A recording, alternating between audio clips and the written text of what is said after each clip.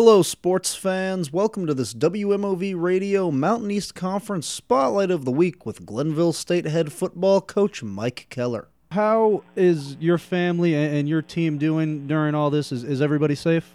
Well, yeah, I believe so. I mean, we're in constant contact with the team, and everyone seems to be in good spirits and in good health, thank God. And as far as the family goes, I got a couple of them scattered throughout the country. So, obviously we're in constant contact, and really hasn't changed a whole lot in Glenville as far as our lifestyle or what we're doing or how we're working.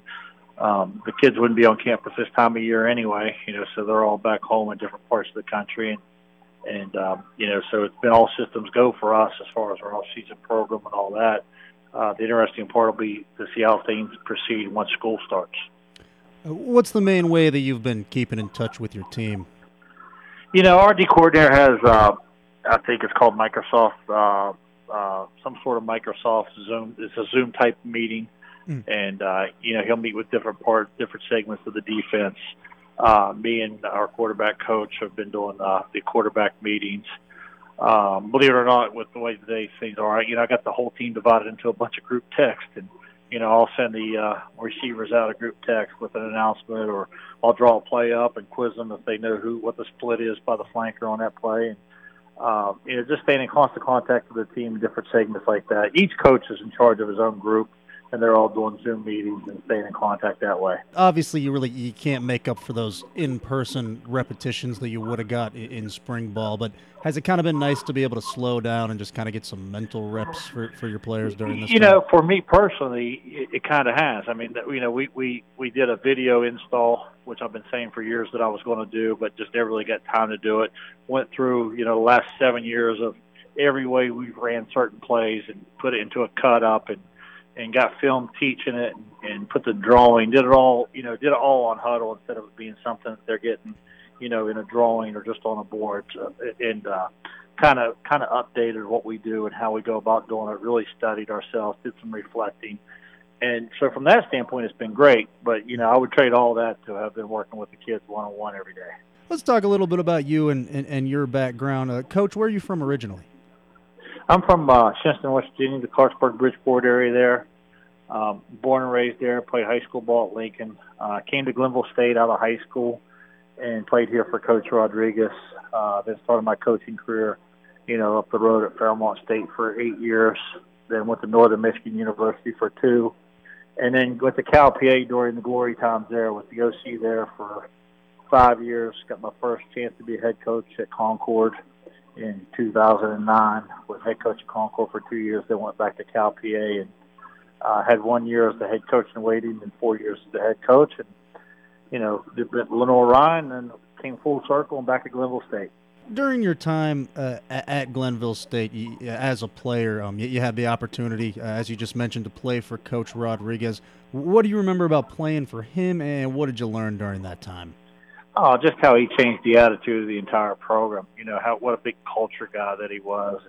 And, we were really a bad football program before Coach Rodriguez came in.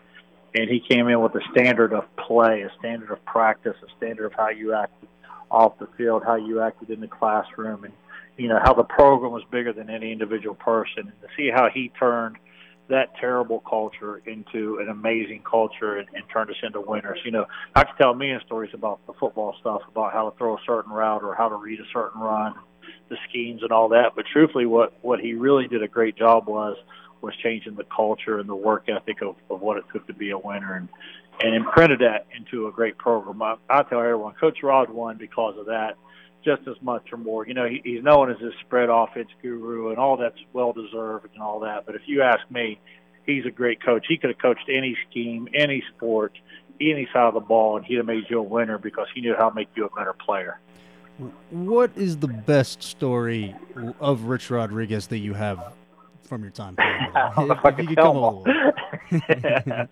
I mean, there's just so many, but just the way he competed, off the field. I mean, I could tell you stories about Coach Rodriguez playing intramural basketball against us and how he took that as serious and played as hard as he did at that as he did when we were playing, Concord or Fairmont or Washington State or any of those teams. I mean, he wanted to win in everything that he did. And there was one time we were playing at the 3-on-3 at the court by the basketball, by the golf course here in Glenville. And Coach Rod went up for a layup, and I blocked it, and I called a foul. And he started yelling at me saying, you know, I can't say exactly everything he said, but he yelled at me because he said, I'm tougher than that. That wasn't a foul. And, you know, and just how competitive and what a great athlete. I mean, he could really play basketball. He could shoot it. And, you know, at that time I was 19. He was like 26, 27, you know, and he was just so competitive in everything he did, no matter what it was. Anybody that knows anything about Division II football in the state, they know there's no love lost between Fairmont State and Glenville. Was it weird to kind of all of a sudden find yourself on both sides of that rivalry? Yeah, I've kind of, you know, a lot of people that have been in that rivalry have been at those two schools. Yeah, it was weird. I mean, when I was at Fairmont State, there was no one I wanted to beat more than Glenville State. And then this past year being at Glenville State, there was no one who we wanted to beat more than Fairmont State. You know, I think there's a mutual respect between the two schools and the two staffs. And, you know, we fight a lot of the same battles in recruiting, and, you know, we got a lot of the same logistic problems as each other and all that. You know, we're more similar than we are different, and I think that's what makes a good rivalry. If you look at Ohio State, Michigan, or Auburn, Alabama, their similarities are more or greater than their differences, and that's kind of the way we are at Fairmont State. And one of the reasons that, you know, we want to beat them so bad, and of course they want to beat us just as bad. And as you get older and the alumni group grows, that rivalry just, you know, gets hotter and hotter. Earlier, you mentioned being a part of that really prolific stint at California, Pennsylvania, where you guys won multiple conference championships in a row. Yeah. What does your time there mean to you, and what did you learn from Coach Lockhart at that place? In all honesty, all the places I've been, I look back on Cal the most fond. You know, I was there the longest. I grew as an OC there, you know, kind of took my own wings there. I mean, I've worked under Coach Sam so tightly at Northern Michigan and at Fairmont. He kind of, you know, always oversaw everything I did. When I went to Cal, you know, Coach Lockhart let me take it and kind of run with it even more. And then, of course, we had the success. You know, when I was in my first 5 years, we won 4 straight conference championships. We were back-to-back Final Fours. You know, we were 22-3 my last 2 years there. And then I got the Concord head job, and never dreamed I'd ever go back to Cal. And when I got the call to come back to Cal, Coach Luck had talked to me about how he was at the end of his road and going to retire, and how I could replace him. And you know, and I really was, you know, I wrestled with it, but I loved Coach so much, and I loved my time at Cal so much. And, of course, there were some financial, you know, reasons that they were able to help me out there too. So I went back, and 2011 was a weird year because I'd been a head coach, and now I was go back as an OC, kind of head coach in waiting. Took the job in 12 and really loved my time at Cal. And, you know, if the PA system wasn't changing the way it was and budgets weren't being cut the way they were, I would have never left Cal. I mean, I wasn't looking to leave when I did leave. And I loved it, had a lot of success there as a coordinator, had a lot of success there as a head coach, and wish those guys up there nothing but luck in the future. But I feel very fortunate to be where I'm at right now and working with the people that I'm working with. What specifically do you think that Cal does right, both from a football standpoint and the university? What Cal did? Yeah. We you know, we were able to recruit a bunch of good players, and we coached them hard, and we made practice really competitive. And I think that created a culture of you had to win at every drill, and it just carried over to those kids. You know, they were competitive in the weight room. You know, we were competitive in the classroom. You know, we were competitive in everything that we did. And if you look back at a lot of those kids like I have and see how successful they are in life, I mean, it's easy to point to the kids who've been in the NFL and all that. But if you really look at the kids who, you know, are successful just in everyday life, whether it being a teacher or law enforcement or, you know, someone went to law school, I mean, there's just a lot of success there because the kids learned how to compete and win. Last year at Glenville State, in your first year, you guys got off to a solid start in your stint at Glenville. You guys were 7-4. What from last year do you think that you guys can really build off of going into 2020? You know, last year, what we did a good job of was just not beating ourselves. I mean, if you really watch us, we weren't a great football team. I mean, we didn't make a lot of plays. You know, we just played really smart and we played together, you know. And I hope that the kids aren't resting on that. I hope they realize that, you know, you won the games by not just beating yourself. Now, if we could keep that same culture of playing smart and playing together and not having any ego on how you win the game. You know, if you win 3-0 or 50-49, how it doesn't matter. You just play. You play offense, defense, kicking is one. Take care of the football. Don't get beat in the big part of the field. Don't give up the run. If you can do those things, you can win football games. And now as our talent improves, as guys get more acclimated with the schemes that they're doing, as they start feeling more comfortable playing with each other, then I think we're going to take off and start making more plays. You mentioned adding some talent to the roster. Unfortunately, you lose a really good one. Forgive me if I say his last name wrong, but yeah, I can't say it either. Yeah. Dominic Szyzowskis, Defensive Player of the Year. How do you attempt to make up for losing him? Everyone's got to play better. You know, our D-line's got to be better than it was a year ago. Our secondary needs to hold up better than they did a year ago. I mean, you can't just look at it and say, okay, Dom played the Mike position in our defense, and now the Mike's got to go in and be what Dom was. That's unrealistic, you know. And over the years from Fairmont State, I coached Michael Joseph, and then, you know, then I coached Antoine Bagwell at Cal PA, and then Brian Harmon. I mean, all them guys were Player of the Year. James Harris, Cal was Player of the Year for us. You know, I've had multiple guys who were Player of the Year. And the next year, you don't try to replace that kid. You tell the kid who's taking his spot, you say, you go be you. You do you. And then the rest of us got to step up and do better, and that's how we'll replace that production. What was it about Dom and some of those other guys that you mentioned that really separated them from other players? You know, just the way they carried themselves. They had a lot of confidence. I mean, they were great physically. There's no question. They all got great physical skills, or else they wouldn't be in that position. I mean, we all know that. But these guys all had that mentality of doing things right all the time. They always found a way to be in the right place, doing the right thing. And if you look at them, it just wasn't one aspect or one phase of their life. It wasn't just in football. I mean, it was in, you know, it was off the field. It was in the classroom. Anything they did with a certain level of pride to it. And it just carried over onto the field. And they were all good about making the players around them better by having those attitudes. Players felt confident with those guys around because they knew they were going to do a great job. Last year, Week 10, huge game on the road against Notre Dame. You guys were able to pull off the upset. Did you feel a different energy that week, and did you have the sense going into that one that you guys had a really good chance?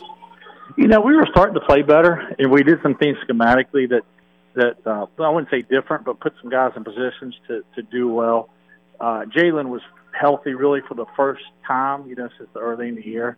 And I felt like we were going to go up there and play well, you know. And I knew they had a big league tailback who was, you know, an NFL prospect. But in my heart of hearts, I thought, well, you know, we got a middle linebacker that's supposed to be an NFL prospect, and if we could stop the run, you're not going to stop them, you know. But if you could slow them down and make them throw the football, maybe you got a chance. And you know, the kid rushed for 190 yards against us, I think 187. So we didn't stop him, but we slowed him down enough that they had to try to make plays in different ways, and they didn't feel comfortable. And our kids played just well enough, just inspired enough, and we were able to pull out a victory in overtime. But it took every break that we got that day. It took everyone playing together for it to happen. I mean, we could have replayed that thing an hour later and probably not done it again, but we did it that time.